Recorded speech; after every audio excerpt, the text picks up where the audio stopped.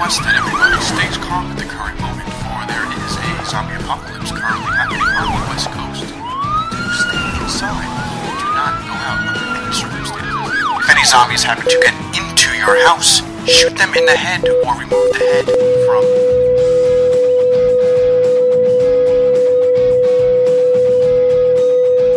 And welcome to another heart-stopping Paulcast, banned in 7 states and the District of Columbia.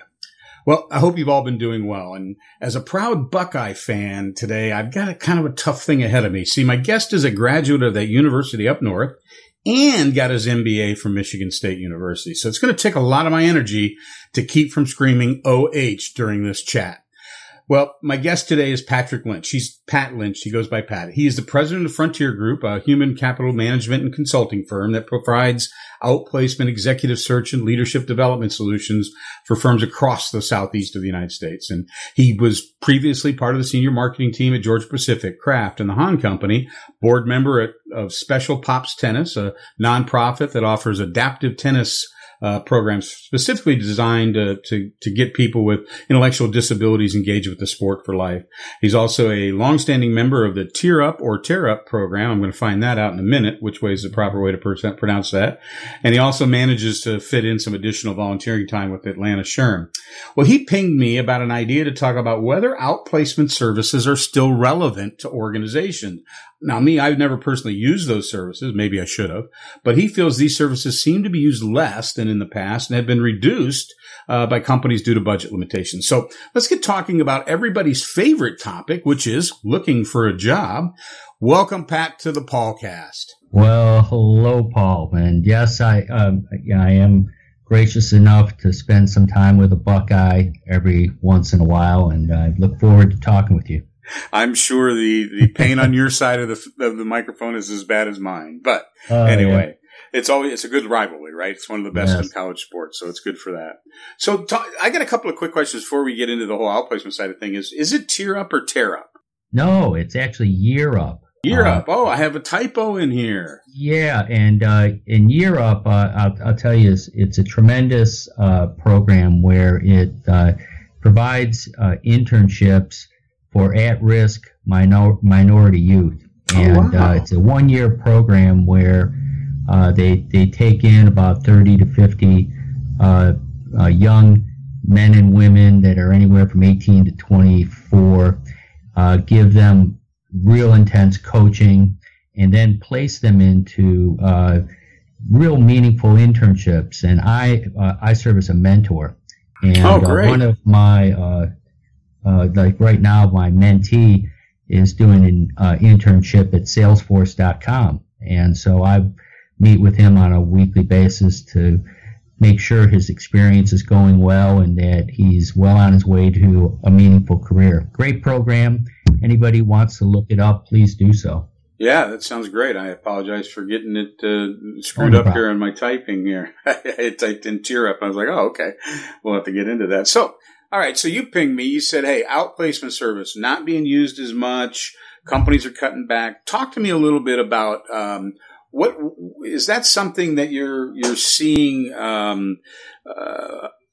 people just not using them because they don't want to or because they're not offered? Just kind of give me the 50,000-foot background on why you feel that way. Well, what we see is that outplacement, and to define that for the audience, it's where organizations are in the unfortunate situation they have to downsize, lay off people, or end the employment of a specific individual. And what they will then do is provide career transition services to help that individual move on to the next step in their career, namely find another job. What organizations will do is employ companies like mine to help these people. And you can imagine that finding a job can be fairly involving depending on the individual, their seniority, their work experience, etc. What happened back in 2008, that organizations across the board were under so much cost pressure and ways that they were just trying to keep their margins healthy, to keep their business alive, that one of the things that unfortunately started to get cut back more and more is them providing outplacement services to people that they have to unfortunately lay off. And it's kind of unfortunate because, it's one where the level of service provided by an organization to an individual, well, it's one that it helps in terms of getting them reemployed quicker, which is something that'll help reduce their cost in terms of unemployment. It helps their employer brand because now the organization is seen differently in that, yes, they did something that was a tough decision, but they took the extra step to help, and it is one that it helps with the overall morale of the people that are still left with the organization, because they see that the people that they were working side by side with yesterday are not just coldly thrown out on the street. Right. Now, my first thought when I hear this story, is that we're almost normalizing layoffs, so that it's it used to be kind of and I say used to be because I've got a few more years than the average person maybe. Layoffs were a big deal. That was frightening and life changing. And now it's almost like I see people that are on their third, fourth round of companies they've worked for that have had to go through layoffs. So are you seeing that as just, have we normalized the process to the point where it's an easier decision for companies? Absolutely. Paul, you're right that it's been depersonalized in that, I, like you, been around for a while, and I can remember the first organization I was at when I heard about these things taking place, and it was terrifying. And I look at what goes on these days, and it becomes almost routine. And the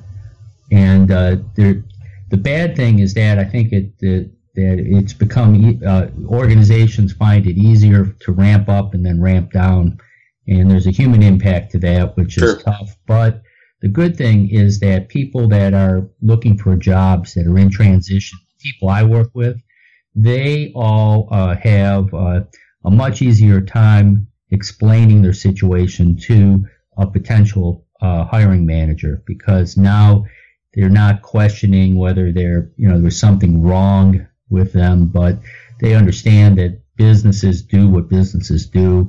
They were just caught up in more often some cost restructuring, and that they see them for the quality candidate that they are. Right. And I would imagine, unfortunately, that if I get in a company, if I start out in the world and I'm in telecommunications sales just to have a chat, and then I get laid off, well, my natural reaction is to go back into that vertical or in that job classification, because that's where my experience is, right? But theoretically, the reason that company originally let me go was because the marketplace was poor, or they were doing poorly in the market, which means that I might just be jumping from company to company in a market that's always going to have this problem, and it's kind of self-fulfilling, huh? Absolutely. And you raise telecom's a perfect example where there you have technology upheaval, you have just continual consolidation, one company buying another. Yeah. And people that are in telecom,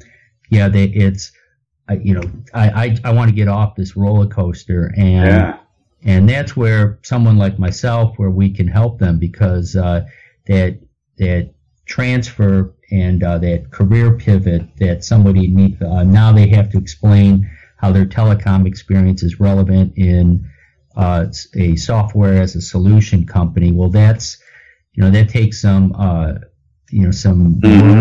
communication in terms of how to really be able to sell value, and that's how we earn our bread and butter. So when I have been laid off, but I've never taken advantage of any kind of outplacement services, mostly because within, a week or two, I was employed again. I was lucky enough that I had a big enough public and social. Luckily I spent some time on social media. People knew about me. Right. So I was kind of doing my post layoff, work pre layoff. Right. But, so I've never taken advantage of it. Now I know that there's what are the elements of an outplacement service? Just so, cause I'm not even familiar with, I got the box and I got the packet. I set it aside figuring, in a couple of weeks, I'll get to that if it gets that, desperate. That's how I looked at it. If it gets that desperate. But I'm feeling like maybe the better answer is don't be that way about it. There's more of a positive thing here. So just give me kind of a background of what's included in a typical package when you talk about the whole outplacement side of the equation. Sure. Well, we'd start out getting to know the individual, kind of what, an in-depth conversation about their work experience, and in particular the success and achievements that they've had in their career. Because what happens in that kind of conversation, learning all the achievements, that starts giving us ideas in terms of how they can then sell that value to a new employer. Because too often what you see is a resume and a LinkedIn profile that just talks about the job roles and responsibilities and doesn't really give any insight in terms of what they could do for a potential organization. So we spend a lot of time on that part of it, because then what we end up with is that story that somebody can then carry forward into a resume, into a LinkedIn profile, into any kind their interviewing strategy, and so then once they have all the communication tools together, we then approach it like a marketing project in terms of identifying organizations that meet their career objective, try as best we can to find specific, the direct contacts for as far as who would be the potential hiring manager, and then draft ways to directly reach out to those people. Because as everyone knows, and it's been extensively written about, trying to do a job search where your sole means of doing it is applying to positions online can be really frustrating. It's just the success rate people have is, at best 25% of people find positions that way. And so that leaves a great majority of people really, struggling to find that opportunity. So what we do is try to give them a lot of other options and ways to find that next job. So, I'm listening to you, and I almost get the feeling that outplacement is kind of almost a 3-tier thing. It's kind of a life coach at the front end, and then kind of a recruiter in the middle, and then an agent at the end. So you're really kind of covering a lot of bases there for somebody. Do you have any, because I'm, like I said, I set my packet aside and didn't bother with it. Is there, you mentioned 25% as maybe a success rate. Obviously you're going to be a little biased because this is a service you offer, but is there any statistics or data or even, fairly strong anecdotal evidence that says if you take advantage of outplacement, you're 50% more likely, or, your time for unemployment is reduced by X? Is there any data around that at all? Do you know? There is. It's a kind of a mix of hard data that we've collected and anecdotal, but what we can say is that we'll reduce the search time for any given individual in half. So if it's somebody that's just an individual contributor who would expect to be searching for 6 weeks, we can cut that in half to 3. A senior level person that could very well expect 12 to 18 months, we'll be able to cut that in half to anywhere from 6 to 9 months. Right. And it's because you have it's just you got a lot of additional arms and legs by working with, an outplacement consultant that's helping you. Now, there are people, that are very well equipped to conduct, their own search. They kind of intuitively or by practice know how to successfully find a job. But reality is, most of us, we focus on doing our job well and the work that we do. And when it comes to all of a sudden this whole thing about career transition, I find it's even the most successful professional can really struggle in terms of how to do this thing well. Well, I know personally, and I think, again, the whole point of this podcast is, to help people just starting out, but also to give people who listen in just some advice. And I know personally, the first time that I was laid off, and I know that I had been with the company almost, one time for 10 years and another time for 12, because I had left and come back. And that was the first time I'd ever have to go through that. And I felt so bad that I didn't really want to talk to anybody about it. And I think for some of us, maybe with too much pride, but there is that stigma that doing the whole process is a bad idea, is kind of, not a bad idea, but it's something to avoid. On the other hand, listening to you, I'm thinking, if I had done that, would I have been packaging myself better earlier in my career, kind of thing? Because I would have gone through that process of really identifying what is my work experience. How is that best package for consumption for somebody looking for work? How do I write a LinkedIn profile differently, that might do? So to me, it's almost like you'd be an idiot to not take advantage of this if it's offered versus letting your pride get in the way. Yeah, absolutely, Paul. And, there's, with you mentioned earlier about, that there's elements to it about the life coaching part. And that is, something that we do. Now, we don't want to do extensive hand holding or navel gazing, but we're compassionate. We understand what people are going through, and that just getting that positive frame of mind is so important in terms of just with that you get the motivation. That's the other part, and I mentioned earlier about how we focus on the achievements and accomplishments of somebody in their career. Part of the reason, one of the reasons is that they can self-value. The other part of it that's real important is that many times people take what they've done for granted. And they think that I grew my business 20% every year, but that was, and I got a 3 on my performance rating because that's what the KPI stated. But all of a sudden now you walk away from that and you look and you say, wow, I grew my business, at a pretty good rate, and I achieved a lot of success. And you start to see it in an entirely different frame. All of a sudden now there's a different level of energy that they have, and it becomes really, really nice to see that when people really start to see that, I have a lot, I can bring a lot to the table. It's funny. I'm listening to you talk about that, and it brings up, it's, I don't know if you've ever heard of the Dunning-Kruger effect, but it's a cognitive bias where, people who have little ability think they have a very superior approach, but people who are actually very good at their jobs and have excellent, are good at it, see themselves as lower in proficiency. And I would imagine that it's getting laid off. Even if you are great at your job and you still get laid off, it would be kind of a double whammy, right? Because if you're really good at it, you don't think you are. Right. And you just got laid off, so that's validation that you were right. And the reality is the exact opposite. You could be one of the better performers, and you need to be able to really think that through. So there's some real negative psychology around this whole, getting laid off and then having to reach out for help.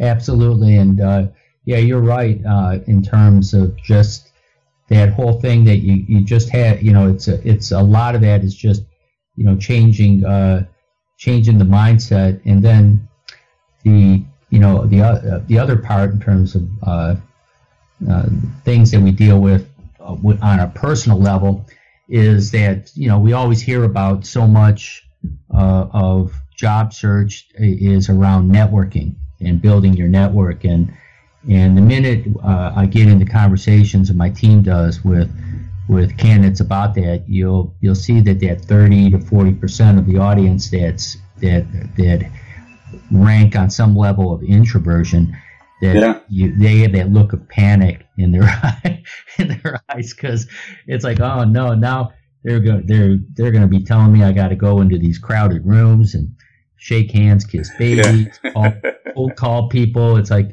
God, we have to work with them in explaining just the genuine process, the natural process of how you can network and build relationships and do it on your own terms that will work for you. And I find that whole dynamic real interesting in what we do as well.